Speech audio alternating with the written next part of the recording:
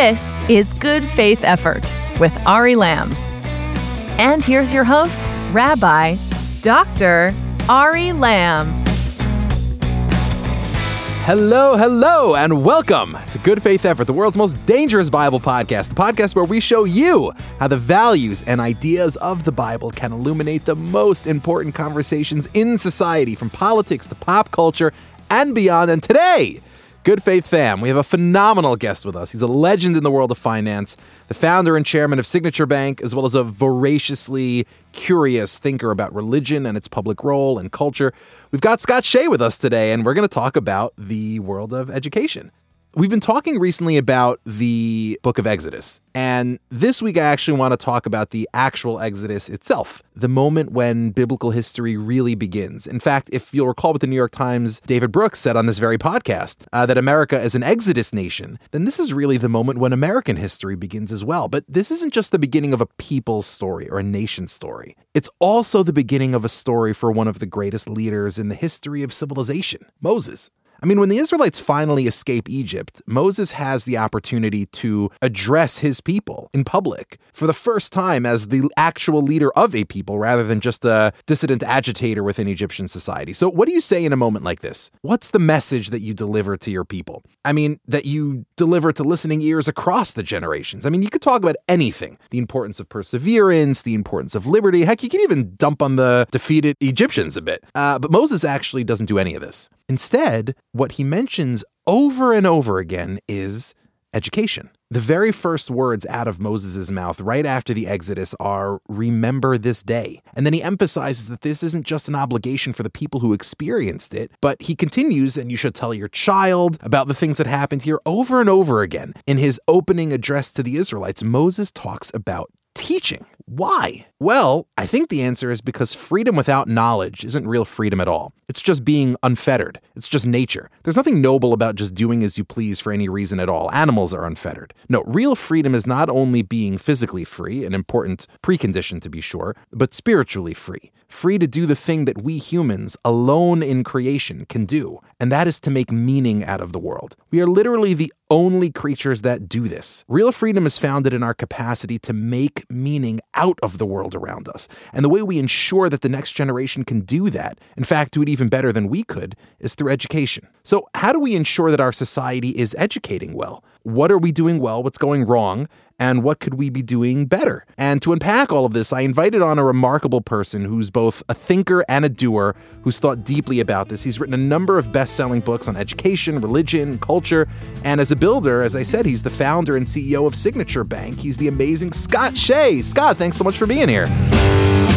It's good to be in the room with you. Let's do it. A virtual room, but a room nevertheless. I love it. So, my first question for you before we, dive right into the ideas that I know are very meaningful to both you and to me, I want to understand a bit more about your background, because we've had one of the types of people, I suppose, that we have often on the podcast are people that I find myself fascinated by, people who are doers, who are builders, who've actually built companies and build in the world of things, as it were, but who also are, or maybe even as a consequence, are deeply concerned with and interested in and curious about the world of ideas. And you strike me as the sort of instance par excellence of that. You're a builder of financial institutions, and you're someone who cares deeply about the world of ideas. So what's your journey towards that combination? I suppose the first thing someone would want to know about me in that journey is that I'm the son of a Holocaust survivor. So my father made it to the United States after being liberated from Dachau, where he was less than 70 pounds, after his father was murdered practically in front of him, his brothers, his aunts, his uncles, cousins. I mean, my closest relative is a second cousin once removed on his side. And he really, in a certain way, was, unlike people who have faith in God, he was certain there was a God because he knew there were so many hidden miracles and outright miracles that got him from Schwetzner, Lithuania to Chicago, Illinois, where he remarried and had a son, that he knew it was no coincidence. I mean, if your microphone were pointing the other direction, or this microphone were turned around in the other way, or he was one step back, one step forward, one step to either side, he would have been dead. And sadly, that's no exaggeration. So he always struggled as to how evil can exist in the world, as to what meaning was. And there's certain things that are not taught, but they're caught in education and in life. And I caught that questioning. I was the first person on either side of my family ever to attend college. And probably, and maybe only the second generation of attending even what would be high school. So that questioning, that search for meaning. I mean, I think my father felt that, and this is something I've inculcated in myself, is that there's really there may be more, but there are at least two important dates in someone's life: when they're born and they have potential, and then when they figure out why are they here? Why did God put them here? What is their role in the world? And many people just go through their entire life without thinking about that. But that search for meaning, I think I really caught from my father. So one of the fascinating things about a story like that is that it's not just an immigrant story, but it's a story of having to almost experience that kind of immigrant impulse in multiple generations. So in other words, we live in a world of credentialism and meritocracy, and oftentimes we sort of confuse those things, like we confuse credentials for merit. Mm-hmm. And so we think of non-credential generations as somehow less accomplished or less able than generations with lots of credentials. And I think certainly the Jewish experience, I think increasingly the Latino experience in America belies that. And it makes me think of one of the great paradoxes that biblical literature, all the way down to Alexis de Tocqueville, foresaw with a society that strives not to sort of escape this world, but to better this world. And that is, in the Bible, on the one hand, you have the idea that it's always kind of good to be at the beginning of something. The early generations try much harder. The more success you experience, the more lazy you get, and the more you tend to think that the success is all due to your own efforts. At the same time, the reward for good behavior in biblical literature is plenty. So on the one hand, we want society to grow and we want the next generation to be better off, but we also know that being better off comes with dangers. It comes with laziness. It comes with complacency. And de Tocqueville saw this, really complacency, as the threat that American prosperity and industriousness pose to itself. And the question is how to resolve that tension. And as someone like yourself, who's both had to be a builder out of necessity, in other words, coming from a background that had nothing, and then achieving extraordinary success, how do you think about resolving that tension? Well, I think it's interesting, and I was connecting with how you began the podcast, which is the notion of the Exodus story. When Abraham, first has the Brit B'Tarim, the first covenant, real covenant, he is told to take 4 sets of animals. And the first 3 sets he slices in 2, but the last are the birds, the 4th. And the birds are whole. And Abraham is also told 3 generations are going to suffer greatly in Egypt or in a foreign land, and the 4th will come out. And we see that again and again. And I always was struck by my father when he led the Seder, the Passover Seder. He understood what it meant to be a slave. I mean, he was slave labor in the Svetland Heidekrug work camp. He was then sent to Auschwitz and then was only there for 3 months because he was sent to clean up after the Warsaw Ghetto. He was a slave, and he knew what that meant. And I feel, look, I started with 2 suits and student debt, and I'm so blessed. It's indescribable. I mean, I'm grateful for so much. But I think the 4th generation has a responsibility, because what Moses is saying in those speeches is he's really not talking to the generation that left Egypt. He's talking to the next generation. If you aren't careful, it can all be lost. And that's why I think when you read the book of Joshua, it's a strange book in that everything has to be perfect. Just one person stealing or taking booty, it causes a disaster. And everything has to be perfect. And that's also problematic because we can't be perfect. But we have to be directionally correct because none of us are perfect. That's the one thing for sure. I've got a long list of al-Chet, a long list of things to ask for atonement for this coming Yom Kippur. But we have to be going in the right direction and not lose sight that we got here because of the previous generations. We got here, and we have a responsibility. So you've written a great book recently, Conspiracy U, about some of the things that are going wrong in our American systems of education. And first of all, what led you to being interested in this, and how do you diagnose the problem?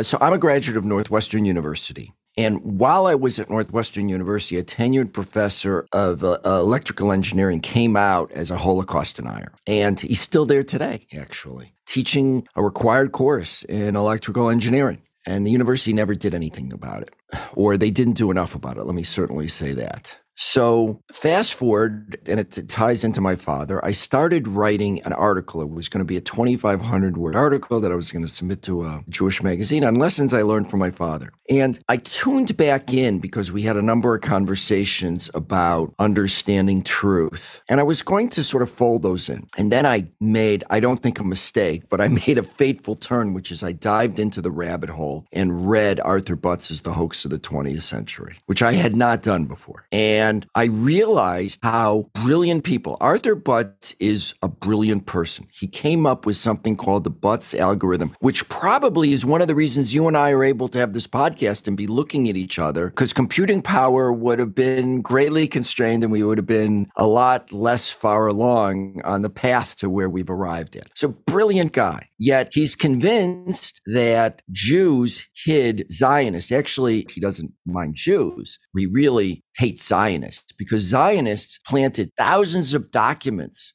to be discovered by investigators, so seemingly inadvertently, that would talk about this made-up hoax of a Holocaust, that the Nuremberg trial was polluted by a few Jews who were on the periphery, that Zionists convinced innocent Germans, innocent Nazis to confess to crimes against humanity, to confess to being witnesses, confess to being guards, confessing to all these terrible things. And it was because the Zionists, using his words, bamboozled them. So I realized I was entering into a conspiracy theory. And then at the same time, another professor of Northwestern made the front pages here in New York. Well, at the time he wasn't a professor. He gave the convocation speech at NYU. You may have seen this because it made quite a stir at the time, where now Professor Stephen Thrasher, Daniel H. Renberg Chair of Social Justice Reporting at Northwestern University, said how proud he was of BDS and how proud he was of people for boycotting Israel because that's what we're called upon to do, I don't know by who. I read his tweets. I read some of what he wrote. And I realized that he was constructing or victim of conspiracy theories that rhymed with those of Arthur Butz, which blew me away because I was the standard sort of New York liberal who thought far left conspiracy theories about Jews and far left criticism of Israel was less damaging than far right. And then when I dived deep, I realized, and what I cover in the book is how sometimes the far right, using descendants of Nazi conspiracy theories, and the far left using conspiracy theories with the antecedents from the Soviets, Marxists, and communists, are saying exactly the same thing. The words are only a little changed. And so we have something that there's a fundamental link. And that's what this book did. And I examined it using, as my case study, Northwestern and professors who wrote publicly about serious conspiracy theories that all seem to converge on the Jews.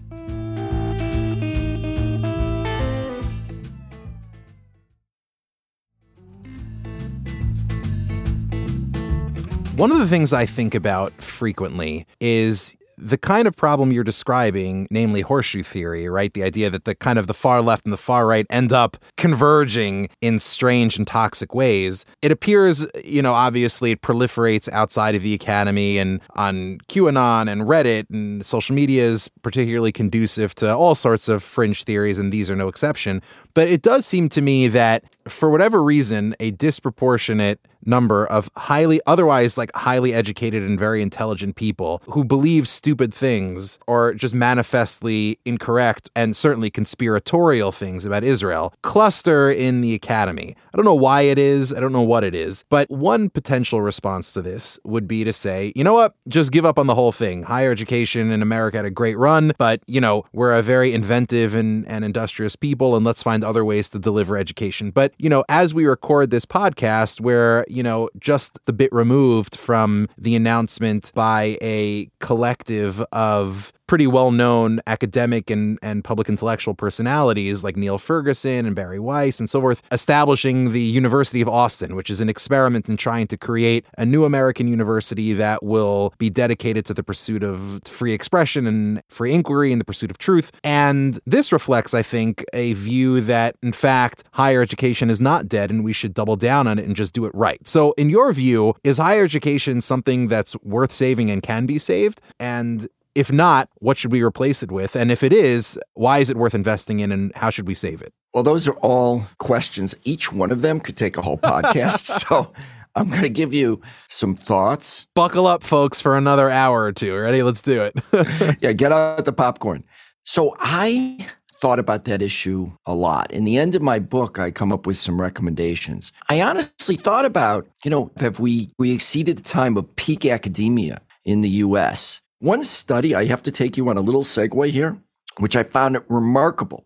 3 academics tried to determine if, let me put it this way, the assumption that most folks had for decades is that if people were educated, they would become less anti-Semitic, that education would be the great equalizer. 3 academics did a study, and it was a relatively large one of 1,800 people, well-constructed study, in which different tropes were given about Jews and about some other ethnic group. So, example, should the U.S. military prohibit Jews from wearing kippot, skull caps, or Sikhs from wearing turbans? Do Mexicans who move to America have a dual loyalty toward Mexico? And Jews, Israel. Seventh-day Adventists about Saturday and Shabbat. And interestingly, those who were college educated, had a bachelor's degree, were 5 percentage points, a statistically significant amount, more apt to pick the anti-Jewish tropes and say that and agree with them, or agree that those folks shouldn't be helped. In the case, the Jews should be prohibited from wearing a kippah, but the Sikhs should be permitted to wear a turban, or the Jews should not be permitted to have full Shabbat observance versus the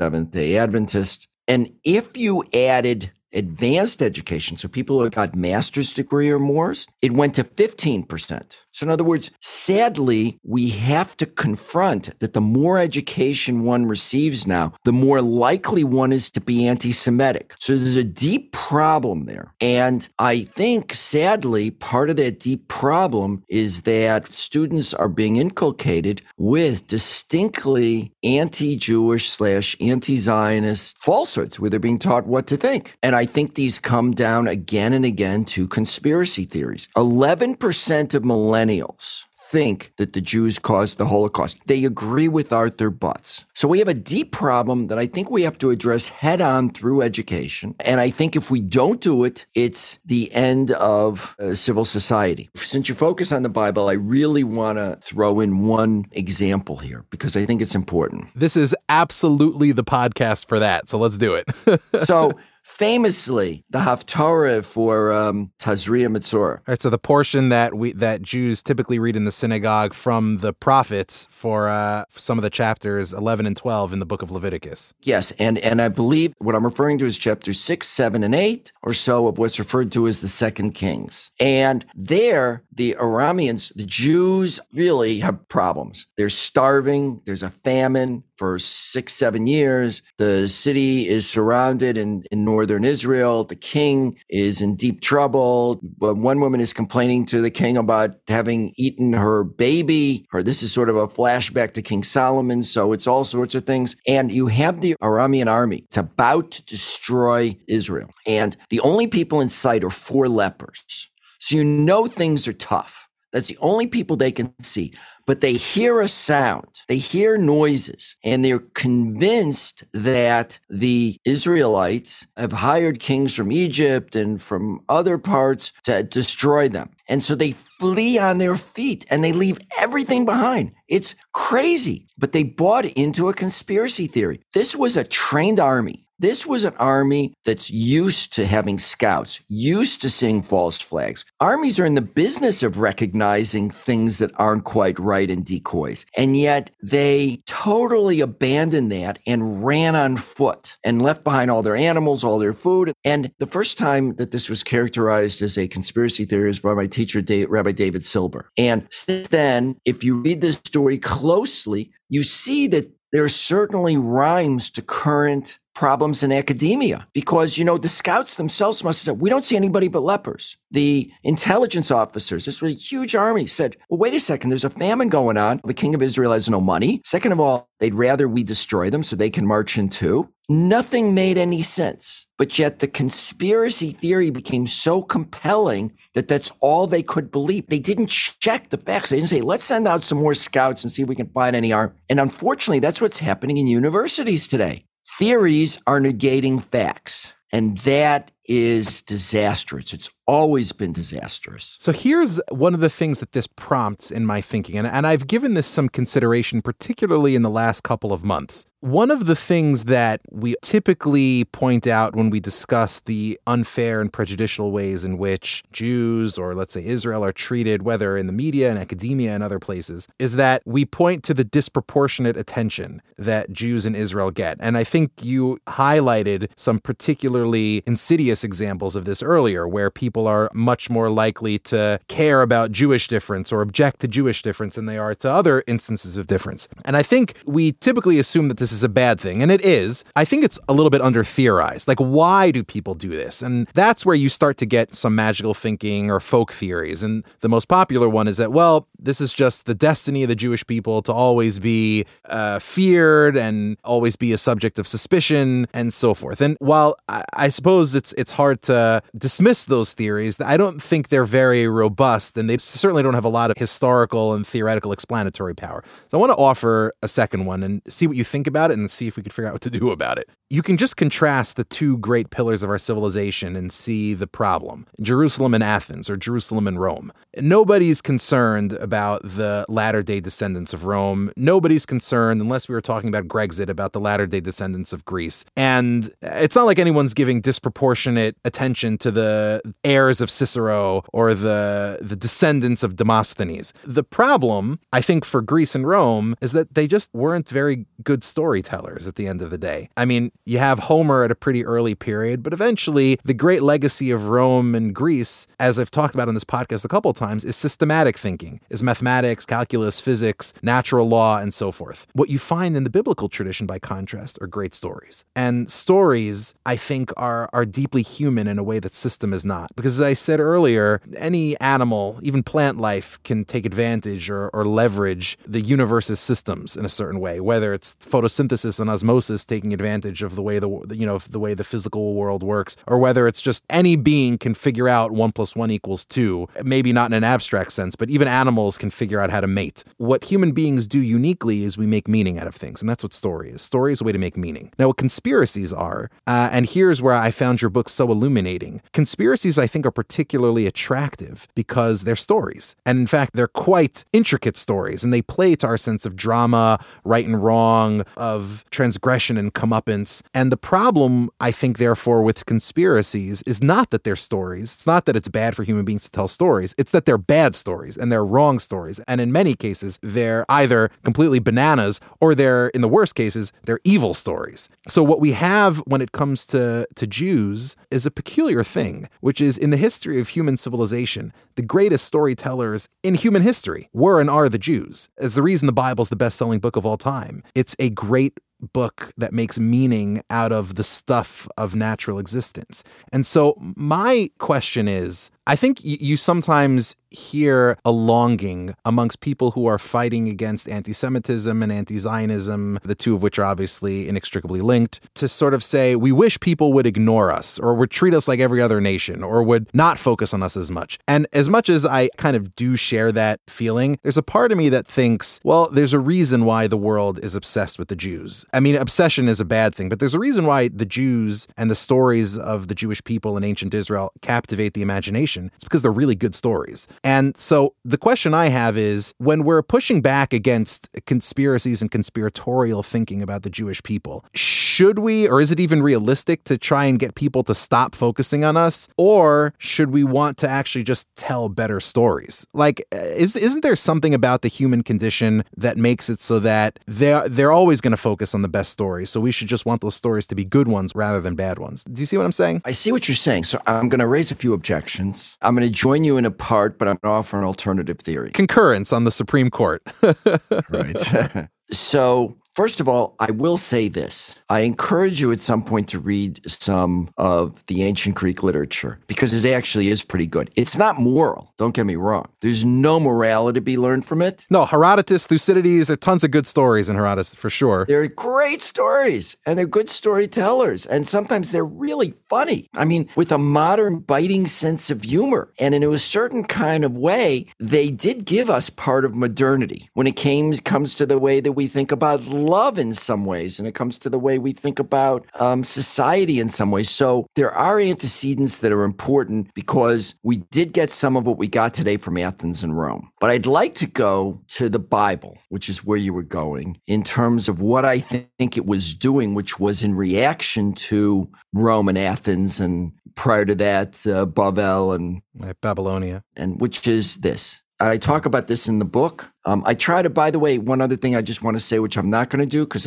when you describe conspiracy theories, I actually do in the beginning of the book, because it's a book on conspiracy theories. I really try to unpack what makes a conspiracy theory a conspiracy theory. We might have time for that, but I want to stay with your central point. And that is, I think there is a reason why Jews are so focused on. And that is because the Bible came to upend the way the rest of the world looked at life. The Bible is essentially a screed against idolatry. And sometimes we just take the simple story and say, well, idolatry is just about bowing down to these statues, the old Abraham Medrash story, the legend of Abraham and his father, or other sorts of quaint modern days Wiccan chants or astrology of some sort. Basically, we think it's harmless. It's harmless. It doesn't really matter. But in reality, I think what the Bible was saying and came to say, and it's a striking statement, is that idolatry is a set of lies about power. It's about ascribing super authority or superpower to finite beings like the god King Pharaoh or ideologies. So we may have thought we licked the god King Pharaoh 3,300 years ago, but in reality, the 20th century was a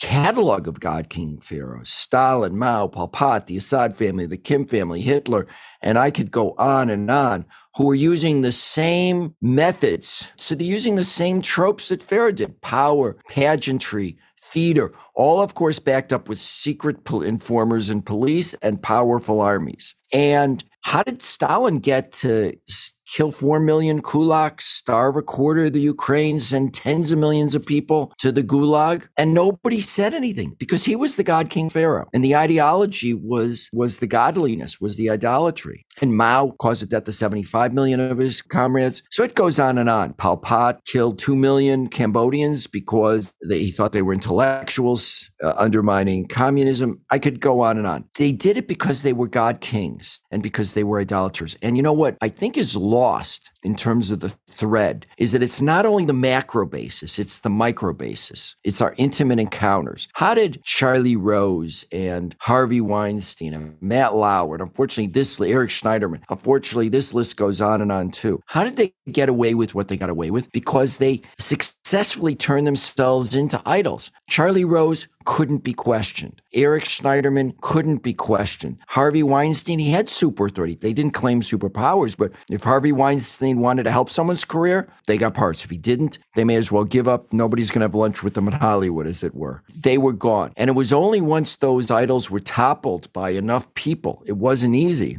that the idolatry became exposed. There shouldn't be super authority. People should get roles in movies because they're good or they're the best for that part, et cetera, et cetera. People should get promoted because they're capable. They shouldn't get promoted because they're involved with Eric Schneiderman. And so what every idolater knows for sure, and what gives them fear, is that there's a bigger God around. And the Bible represents a fundamental, we obviously think one God, and monotheists think one God, but they're worried it's a bigger God. And so if you can topple the big God by toppling his people, you've won. And this is the story from the very, very beginning. And I also learned this from Rabbi Silber, which is the snake character in the third chapter of the Bible. The enemy isn't the two humans. The enemy is God, but the only way he can get at God is to topple the two humans. And so people again and again, and if you're a Stalin, why did he spend spend such excess effort trying to get rid of the Jews in many ways, or get rid of Judaism, because at a fundamental level, he was afraid. And strangely enough, in the 70s, there was something to it. Well, this actually is a great transition into the last question I wanted to ask you. So I'm really glad we got here, which is someone like yourself is both a successful builder, successful businessman, and someone who's just deeply, hungrily curious about the world, about history, theology, literature, and so on and so forth. I think there's this kind of like stereotype nowadays that if you want to get an education, whether in a university or outside, there are basically two paths you can choose. There's kind of like the technical, practical path of business, of technology, or of the sciences, what have you. Or there's the humanities, which are fluffier,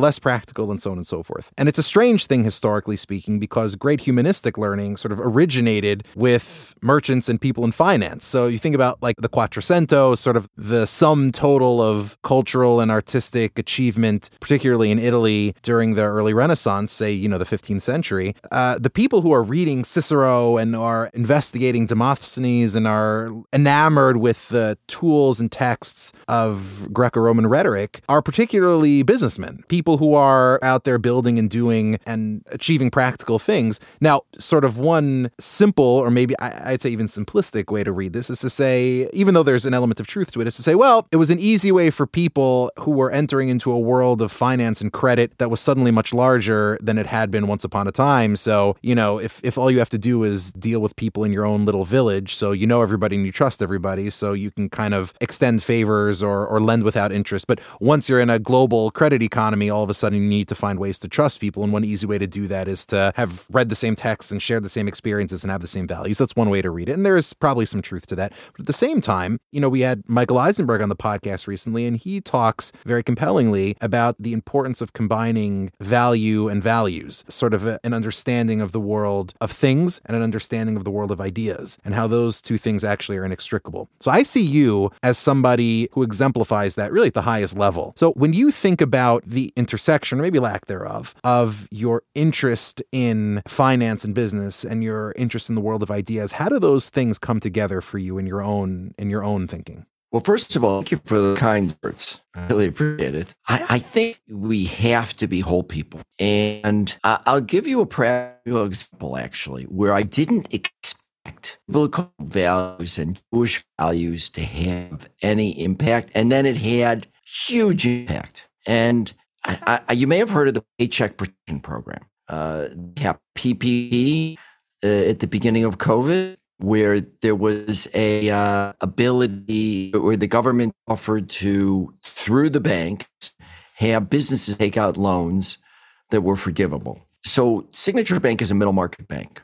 So virtually all our clients, not all of them, but a good chunk of them, the majority of qualified under this program. Our average loan size at the time was $5 million.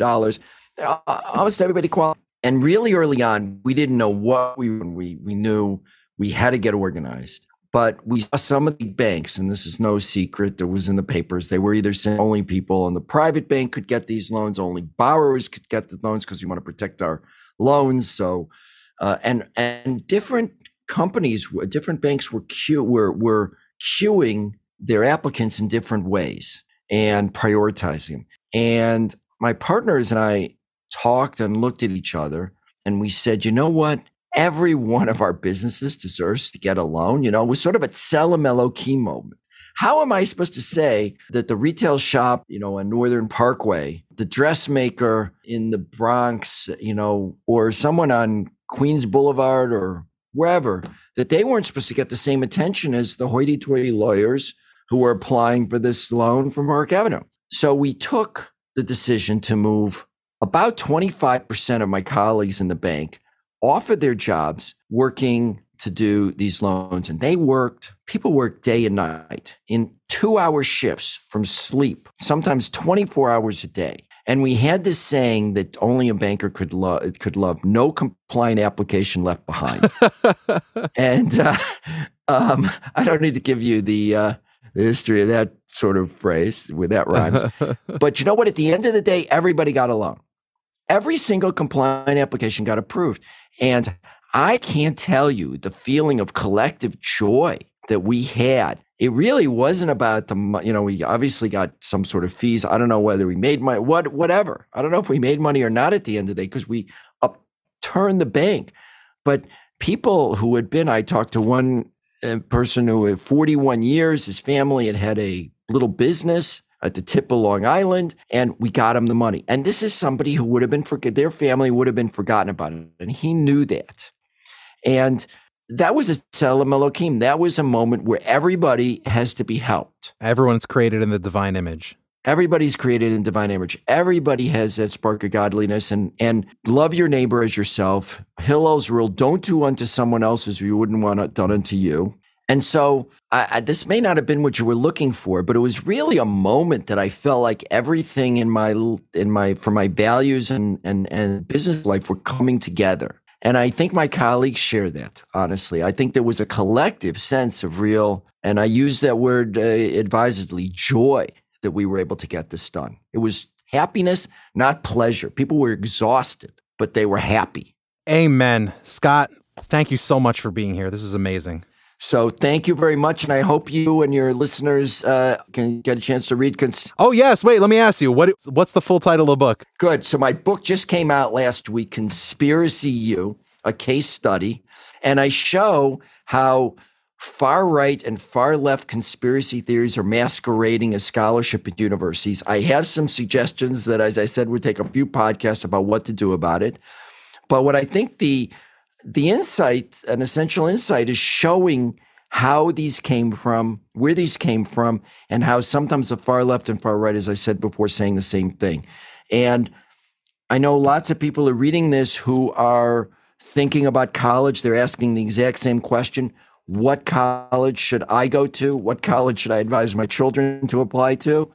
And what can we do about academia when the more education people are getting, the more anti-Semitic they're coming out? That's a very scary thing. So I think this is an urgent book. I mean, I wrote it urgently, and thankfully the publisher was good to get it out as quickly as possible, because I think we need to be talking about this right now. The book is Conspiracy U. It's fabulous. I enjoyed it myself. And of particular personal significance to me, it is blurbed by Knicks legend Clyde Frazier. And that I say this particularly because this is the Knicks season that I am been most excited about in the last 2 decades. Bing bong, let's get this done. The book is Conspiracy U. The author is Scott Shea. He is amazing. I hope you've seen that from this podcast, and looking forward to having you back soon. Thank you, Ari. It was a real pleasure.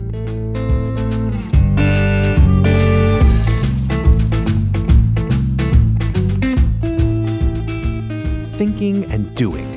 These are the twin, indispensable pillars of a healthy society. And we want to educate the next generation to engage in the best of both. In fact, this is essential. Thought alone, without deed, is just idle speculation, while deed alone, without thought, without meaning, is just random events. But when you combine events with meaning, when you combine thought and deed, well, you get a story. And if you want to see the greatest stories of all time in action, well, one great place to start is the Bible.